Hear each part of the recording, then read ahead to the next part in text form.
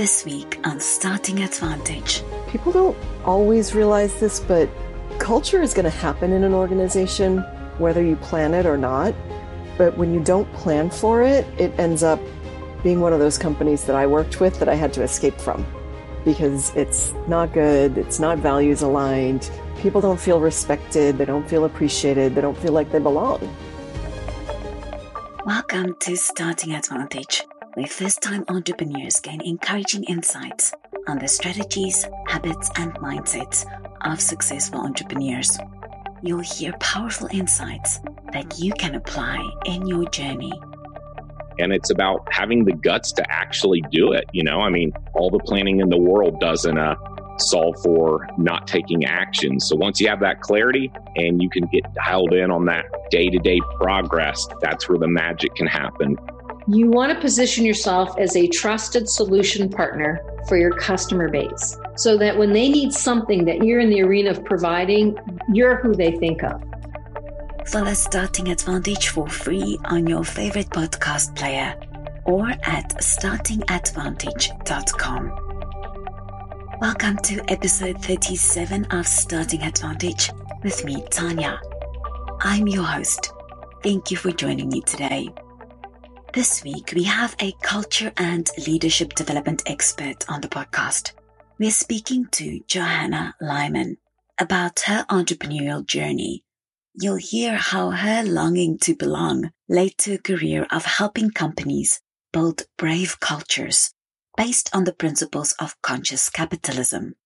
Johanna helps small companies get to their next level of success and build a culture that supports sustainable profitability. She's a certified coach and business development expert with more than 15 years of experience helping business owners build and develop successful businesses. I invited Johanna because she's a firm believer that profit is not the only thing that matters, and that when you make decisions about what to do with your business, you should consider how it is going to impact all of your stakeholders while keeping your purpose and core values in mind. And that's what we're focusing on today. This episode is for you if you're interested in learning more about conscious capitalism, about how you can use your core values to build a brave company culture that actually increases the probability that you will outperform the competition as well. You'll hear Johanna speak about why culture is going to happen in an organization, whether you plan for it or not. How you can find a supportive community as an entrepreneur using values alignment, and how you can develop your consciousness as a business leader. At the end of this episode, I want you to feel encouraged that just like Johanna, you can use your core values to build a brave company culture. I hope that Johanna's story will leave you feeling inspired, especially if you're feeling a lack of belonging. Let's welcome her. Hi, Johanna. Welcome to Starting Advantage. Thank you so much for being here today. Thank you so much for having me, Tanya. I'm really excited for this conversation. Johanna, on your LinkedIn profile, in your About section, you share, I want to actually read it as a quote, "My story of belonging, or not in my case, started in the womb. Ask me if you're curious. It's what drives me to help leaders build purpose-driven, wildly innovative, and fiercely inclusive cultures for companies to thrive in the 21st century." Unquote. So I can't resist. I am curious. I want to start here. Please tell me about your journey of belonging and how you got to be who you are today. I don't know why it surprises me when people actually ask that question because it is in my profile. But yeah, so I grew up, I was raised the oldest of 6 kids in a small community in central Massachusetts, very white, very lower middle class. And I never felt like I belonged in my family of origin, but I had no reason not to. Until I was 20 years old, and I brought my boyfriend at the time, who's now my husband of 30 years, brought him home to meet my parents. And he walked into the living room, looked at the family portrait on the wall and said, "How come you never told me you were adopted?" And I just kind of elbowed him because he's a wise guy. He's always making jokes. But my mother turned as white as a ghost. And the next morning, she pulled me aside and she says, "Oh, I have something to tell you," very dramatically. "I'm your real mother, and your father's your real father, but he's not your biological father." And I was like, what? So like my whole life up to that point, I had been living a lie. But all of a sudden it made sense why I had that sense of not belonging, even though there was no real logical reason for it. I would say probably note to self, trust your inner knowing always. That's what got me started. You know, I was bullied as a child, which I think so many of us were. So I always sort of had this dual edge of you don't belong here and you're too much, like too emotional or whatever, just too much. So that's sort of my core wounding, if you will. And that has led to the core gifts that I have that I share with the world. Thank you for sharing that, Ajana. That couldn't be easy to start feeling brave enough to share that with people. But as you shared that, I wondered, how did you decide what career to go into at that young age when you realized that you maybe were more sensitive or more aware than others or more emotional, as you say? Well, I actually knew when I was a little girl, like 9 years old, that I wanted to be one of those people picking out the clothing that everyone wears. Of course, at the time, I thought it meant, going to Paris and Milan and watching runway shows and picking the pretty clothes.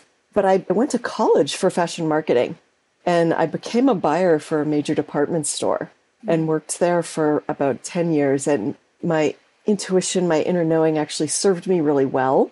I was really good at picking out the pretty clothes or the jewelry or the watches, whatever it was that I was buying at the time. But I also just had this sense that I had more to give to the world, that there had to be something more important than, making a woman feel great because she's got a beautiful party dress. I mean, that's an important thing, but it's in the scheme of things. So I ended up leaving retail and joining Merrill Lynch, which was a major brokerage house at the time. It's part of Bank of America now, because I wanted to make a bigger difference. I was doing annual planning, really, as a buyer. That if somebody had told me how much math was involved, I would have run screaming from it. But it turned out I really liked that, because the numbers made sense and I could plan something and then actually see it come to pass, which was really rewarding. So I became a financial advisor, and I was working with individuals and nonprofit organizations to help them build their donor base. I had left retail because I had been asked to do some things that were outside of my ethics zone. And so I was like, there's got to be a place that's more ethical where I can transfer my skill set and do the work. So I landed on financial services very naively. I didn't understand that the financial advisors, at least at the time, I don't know if it's different now, 20 years later, they didn't actually care about their clients. They cared about their commission. And that was it for them. And so they would put people in products that weren't appropriate for them because that was the thing that was giving them the biggest commission that month. That was a fairly short career, about 4 years. I became a certified financial planner, but I just, again, was not aligned with my ethics. That's how I started my journey into entrepreneurship at the end of 2004. I left financial services and I went out on my own and became a coach. And I never looked back. How did you make that decision? Was there a defining moment? Did something specific happen, or was it just cumulative and then you just decided to know more? A little bit of both. I know that's kind of a weird answer, but it was a little bit of just the daily discomfort of this doesn't feel right. Like I don't feel right in my skin. And then with each of the organizations I left, there was a discrete moment where I was asked to do something and I said, that's it, that's the straw. that broke the camel's back. I must have too much, I don't know, integrity, ethics. I can't make it in corporate. Like, there's not enough ethics in the corporate world for me to feel like I belong there, so I never felt that sense of belonging. So when I went out on my own, it was, okay, I make the rules. I get to decide how to run this business. I get to decide how to choose my clients. I made an early decision that if I wouldn't want to have lunch with you, I wouldn't take you on as a client. And that has been an incredibly powerful guiding force in my life. I've seen you say that you believe Abraham Maslow was wrong about the hierarchy of needs that we have as humans. That you think the bottom of the needs pyramid isn't safety, but that it's belonging.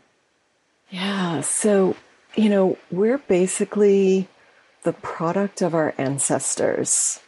Scientifically, we know now that we carry the DNA of our ancestors in our bodies. So if you go back far enough, our ancestors were all cavemen and women, right?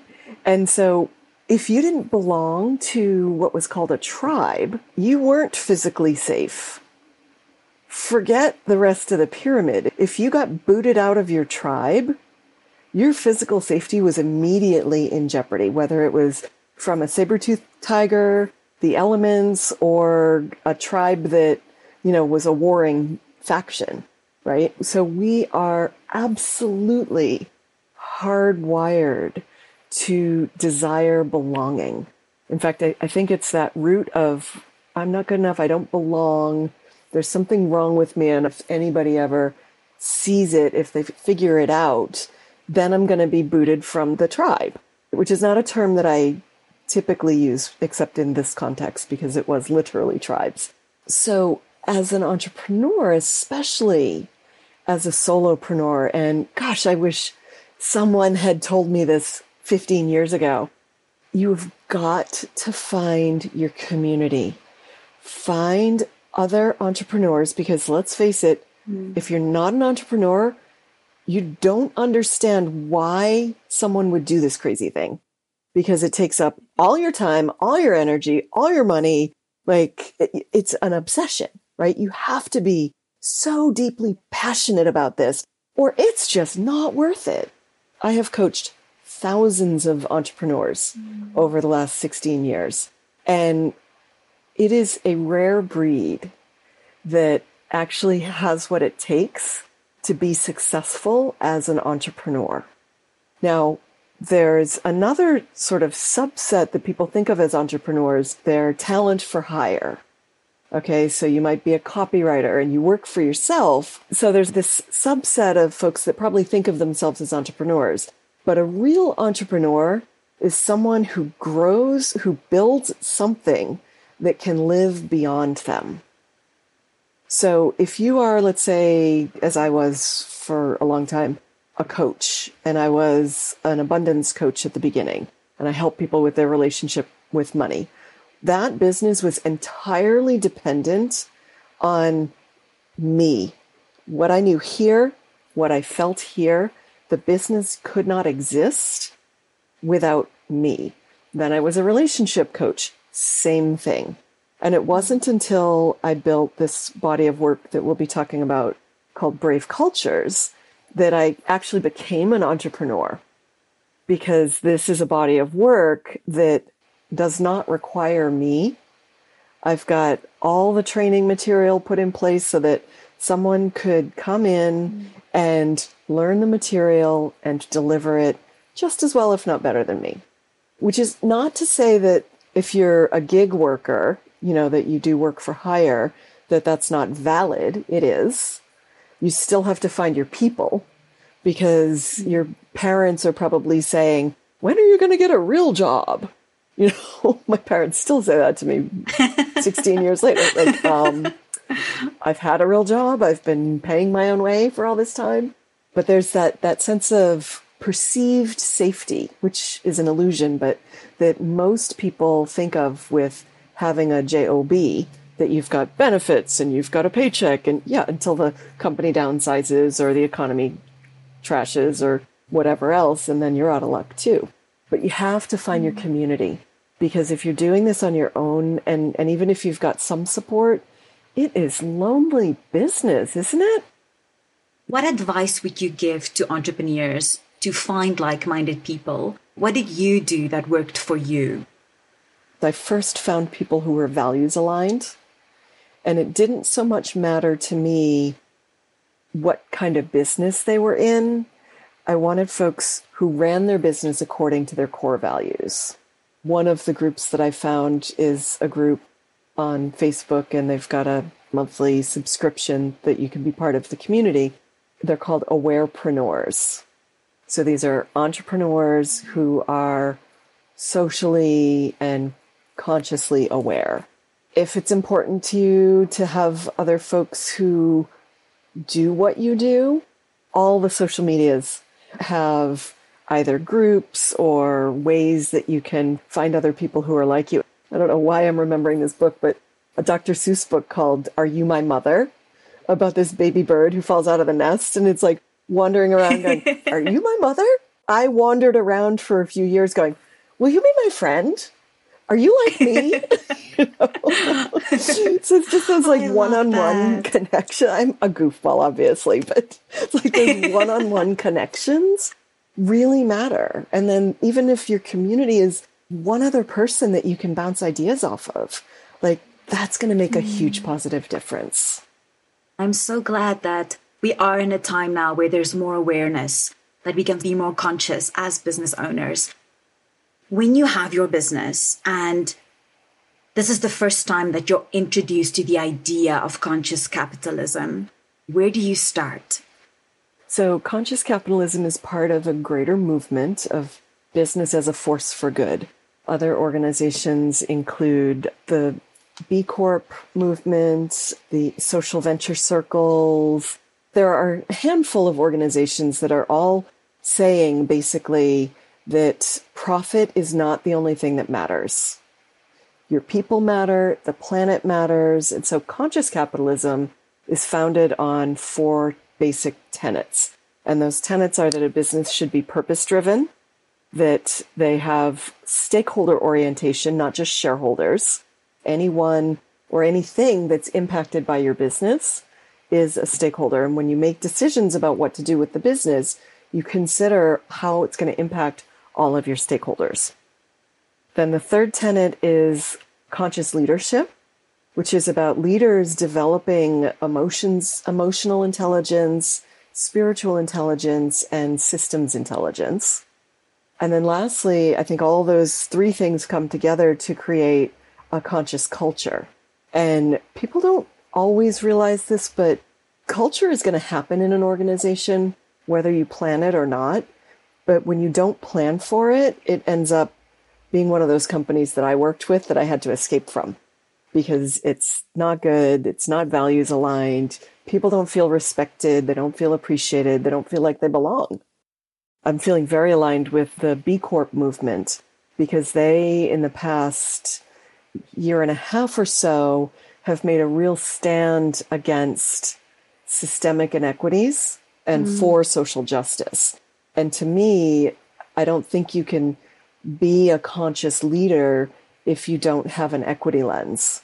It's not just about you, like what's happening to all the other stakeholders in your community and how are they being served or not served and whose voices are being heard or not heard. And actually Brave Cultures kind of came about from those 4 tenets of conscious capitalism. There are many roads that lead you home. I'm kind of a huge fan of figuring out your bigger why, especially for solopreneurs, and especially in the first 5 years of business. Like, why are you doing this thing that is going to take so much of your time, energy, talent, money, effort, all of it? Like, why? You've got to be connected to a bigger why beyond just, oh, this seems like a good way to make money, because this road is hard. And just making money isn't going to cut it. How I found my higher purpose and how I recommend people do it is to think about an experience that you had growing up or as a young adult that you never want anyone else to experience again. So for me, it was that I never felt like I belonged. I want to make sure that nobody feels like that at work. Because I know that when we build a sense of belonging at work, people feel really valued and they're going to stay with you and they're going to do their best. And then we know that companies who have developed this strong sense of belonging have really engaged employees.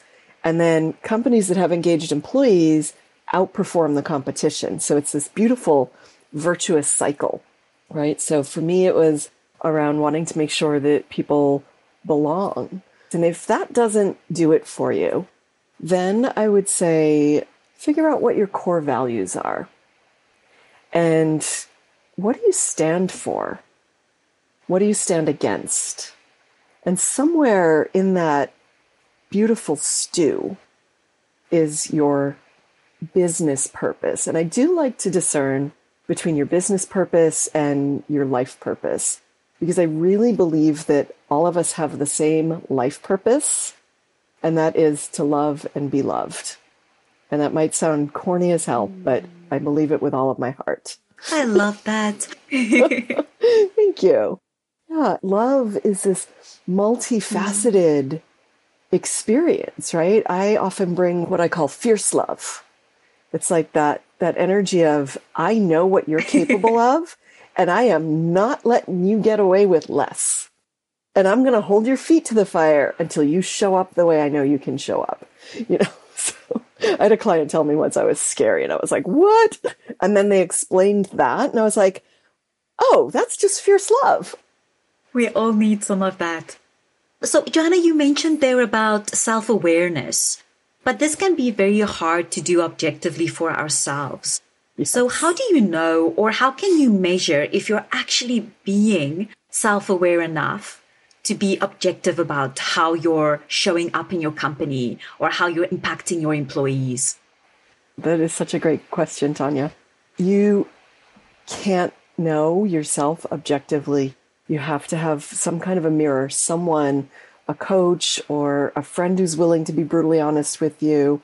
Self-awareness is one aspect of emotional intelligence, right? Tasha Eurich, who's a researcher, she's done a lot of work around self-awareness, and she wrote that 95% of people think they're self-aware, but only 10 to 15% of us actually are. So we all have blind spots. I mean, I've been working on this for decades, and there are places where my blind spots come up and slap me upside the face. So I count on my team. I count on a close circle of trusted friends that I can just say, hey, was I out of line here? Self-awareness grows with self-reflection. I've had a journaling practice for 40 years. You write, especially when you get upset by something or you're angry about something, you just sit there and you write. You just keep asking why. Why am I thinking that? Why am I feeling that? And listen, because you know, trust your inner knowing. The answer is right there inside of you, but it needs to be teased out. And I have found journaling to be a great way to do that because it's right there in black and white or purple and white lately. And yes, I still use pen and paper, and then go back and say, oh, look at this. Yeah. And then I'll even go back a few days later because once I've written it out, it's sort of in the hopper in the back of my head. And then I'll have other revelations that come a day or two later. You have to stay really humble about that, though, because the minute you think, oh, I've got this, I'm really self-aware, you don't. What I like to do is to also go through that process to write it down and then to find a soundboard to go check with someone after you've had the chance to write it down to make sure that you know how to articulate what you're thinking about this situation. What does it mean for a business to have a brave culture? And why is it a must for a purpose-driven company? Brave cultures are found usually in conscious companies, but not all conscious companies have brave cultures. So it's a deeper dive into the four tenets of conscious capitalism. Brave cultures are purpose-driven, they're wildly innovative, they're fiercely inclusive, committed to inclusivity and belonging. And those three things are made possible in a container of conscious leadership. So if you think back to the 4 tenets of conscious capitalism, we match on purpose-driven, we match on conscious leadership, and then I think of the wildly innovative as tracking to conscious culture, and then the fiercely inclusive tracks to stakeholder orientation, because being aware of all stakeholders and making sure that everyone has a voice is a very inclusive thing to do. That sounds like an excellent practice to try and give everybody within the company a voice. But that can also be very challenging to do. What tips or advice do you have for our entrepreneurs listening now who wants to start to be more inclusive? I would say start with getting more curious. Entrepreneurs are intensely curious about some things, but then once we think we know something, forget it. Curiosity goes out the window. Don't let that happen. Bring in some humility. Recognize, especially when you're facing a really hairy problem, you might not be the right one to solve it. Who else can you be asking? So curiosity and humility, I think, go a long way. Also, educating yourself, especially if you share traits that carry privilege, like if you're white, if you identify as male, if you're straight, if you're physically able-bodied. Those things carry some innate privilege with you. Even if you've had a hard life, those are things that don't make life harder for you. So educate yourself about what it means to not have all of those privileges. Also, I think it's really important, especially these days, to understand the systemic nature of inequities and how those impact individuals and businesses and justice. And it's an intense journey. I've been on it for a long time, and I still feel like I'm in kindergarten, but every minute of it is worth it. I'm so glad you brought that up, because often as entrepreneurs, we're working so hard on building our business, our world can become very small. Because every minute of the day, we're just thinking about how to make our business work and grow it. So it's so important to have that awareness that that is an area where you have to put some work in if you actually want to be one of those companies that's making a bigger impact. What do you find is the most challenging for entrepreneurs in this process to become more conscious? I think especially for new entrepreneurs, the biggest challenge to operating more consciously is that your number one concern is how to get more clients. But once you've got people paying you for your product or services, it's really easy and tempting to just ride that wave. And then you end up building a culture by default. You end up creating your values by default, because your values are really the sum of how you do things. Right? We've so many examples of companies that have a great list of core values on the wall in the lobby, but they're not living it. It's not enough to come up with a list of core values. You have to also identify what are the behaviors that someone could look from outside and say, I see they value integrity, or I see they value inclusivity.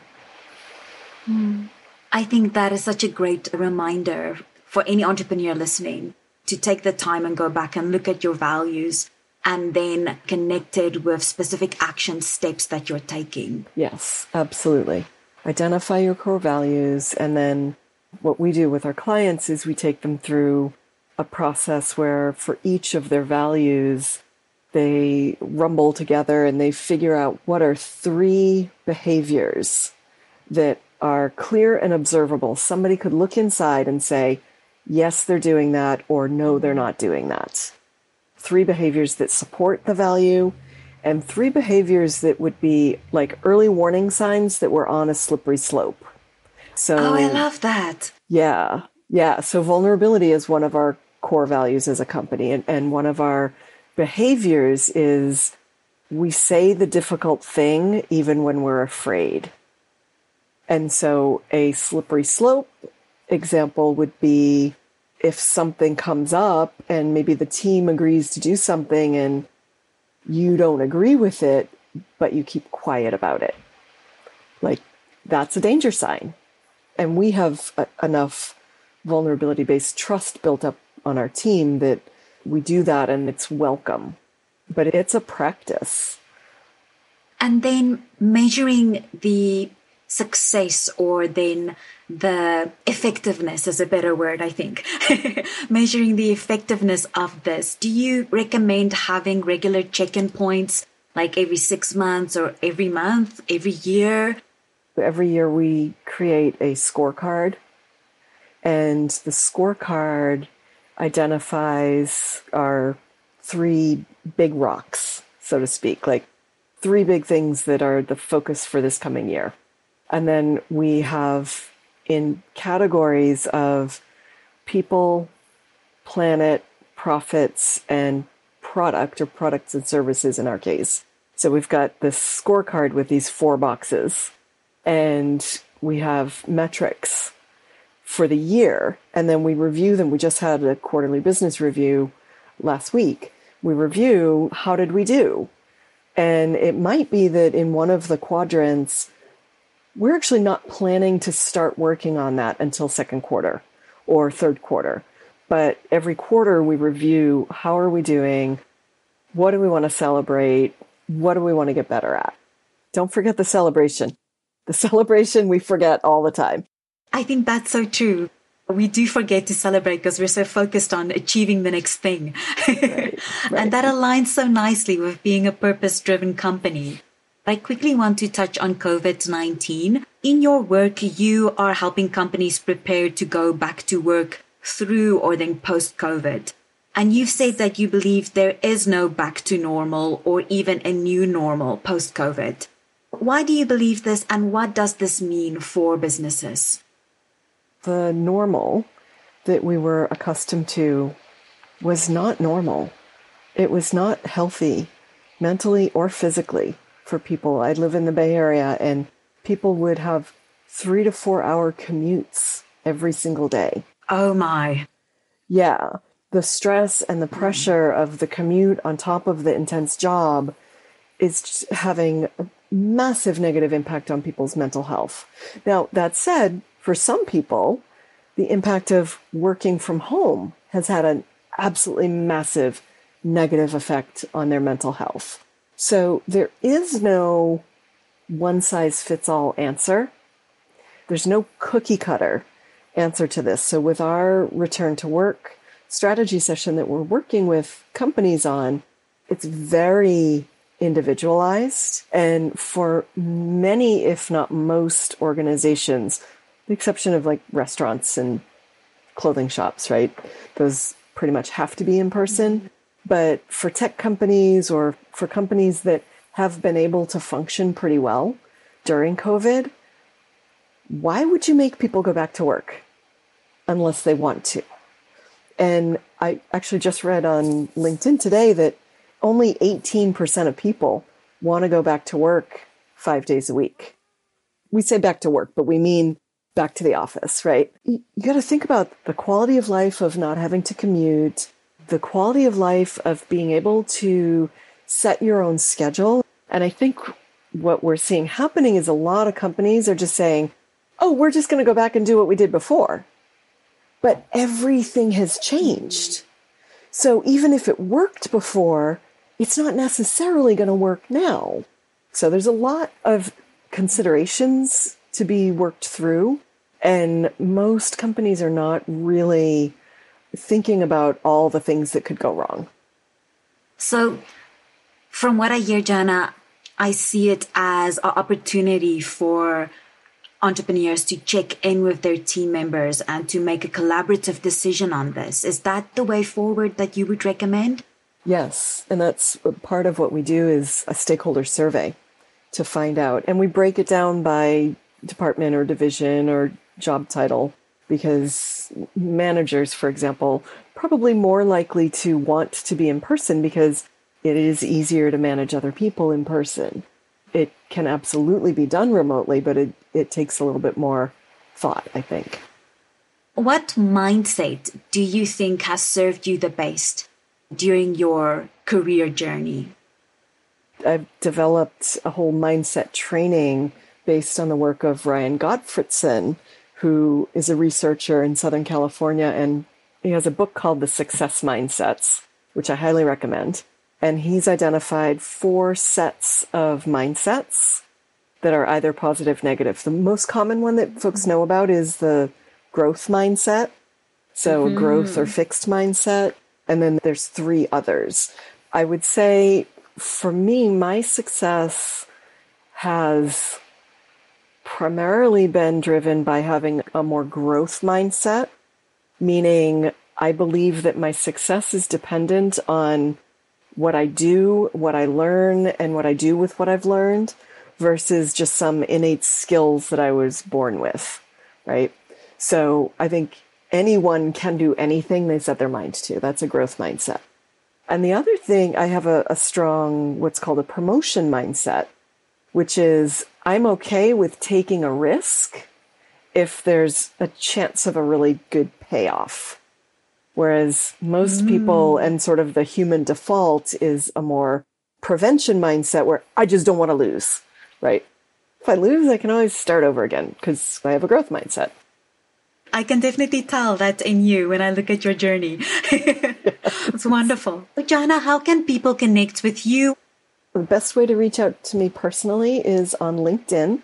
It's linkedin.com/in/Johanna Lyman, JohannaLyman. And then our company website is wearekadabra.com, and that's KADABRA. We help leaders grow interpersonally, professional development. We do teamwork development and systems change. So anything from strategic planning, we focus on culture, innovation, and inclusion. So strategic planning and becoming more innovative and doing the work of diversity, equity, inclusion, and belonging. Thank you so much, Johanna. I will definitely share those links in the show notes as well. It was so lovely speaking to you, and thank you for all the great advice and tips you gave us. Thank you again for having me. It's really been a pleasure, Tanya. Take good care. Thank you again so much, Johanna, for sharing about your success strategies and mindsets. So, what do you think of the conversation we just had? I want us to reflect together for the next minute. I want you to keep in mind what Johanna spoke about. If someone from outside looked at your business, what would they see? Would they see this value or values in specific behaviors or actions? Or when they interact with you? What is one thing that you can go to next? Maybe it's making time to sit down and think about your core values. Is there some way that you can improve on that? Would it help you to implement a scorecard for your business? I want you to pick one clear action step, one thing that you'll do next to go improve on what you're currently doing, because you need to take action to get results. If there's one thing I want you to take away from this episode, it is that your company culture is strongly influenced by your chosen mindset and the action steps that you choose to take. Taking a stand for something will always take effort. But the payoff that you can get, the positive impact that you can create for yourself, for your employees, for your customers, for the broader community is so worth it. If this episode helped you to think about this in a different way, or to think of it more deeply, please do share it with a friend who you know will also benefit from hearing about Johanna's journey and how values and a growth mindset can truly help you build a brave company culture that impacts Until the next episode, I have an invitation for you. Please tell us more about why you're listening. There's a survey on the podcast that you'll find the link for in the show notes. Completing this survey will really help me to serve you better. I want to understand what the challenges are that you're going through, what would really help you move forward in building your business. You can think of this survey as your wish list, where you can let me know what you like, what you don't like, what you'd like more of, and even make suggestions for things we haven't tried yet. I love experimenting, and I'm so open to your ideas about what direction you would like to see this podcast move towards to support you. Thank you if you've already done the survey. I have been reading every response. I do read every submission myself. As part of the survey, there is a draw for one of 3 $25 gift cards for completing the survey that you can also take a part in as a thank you gift from me to you. I'd really love to hear what you think. Do let me know. Please remember the information in this podcast was made with much care, love, and thoughtfulness, with the main intention to inspire and support you with encouraging insights. It aligns with my value to try and make a positive impact on you. And it's for educational and informational purposes only. It's not a substitute for specific advice from a professional who is aware of the facts and circumstances of your individual situation. So I always recommend that you keep in mind that any action plan should include seeking the advice from a professional if your situation is complex and requires it. Use your judgment and conduct your due diligence before taking any action or implementing any plan or policy suggested or recommended on this podcast. Thank you for listening to this episode of Starting Advantage with me, Tanya. This continues to be your startup's advantage because every first-time founder needs the advantage of having guidance in the early stages of building their business. Until the next episode, stay safe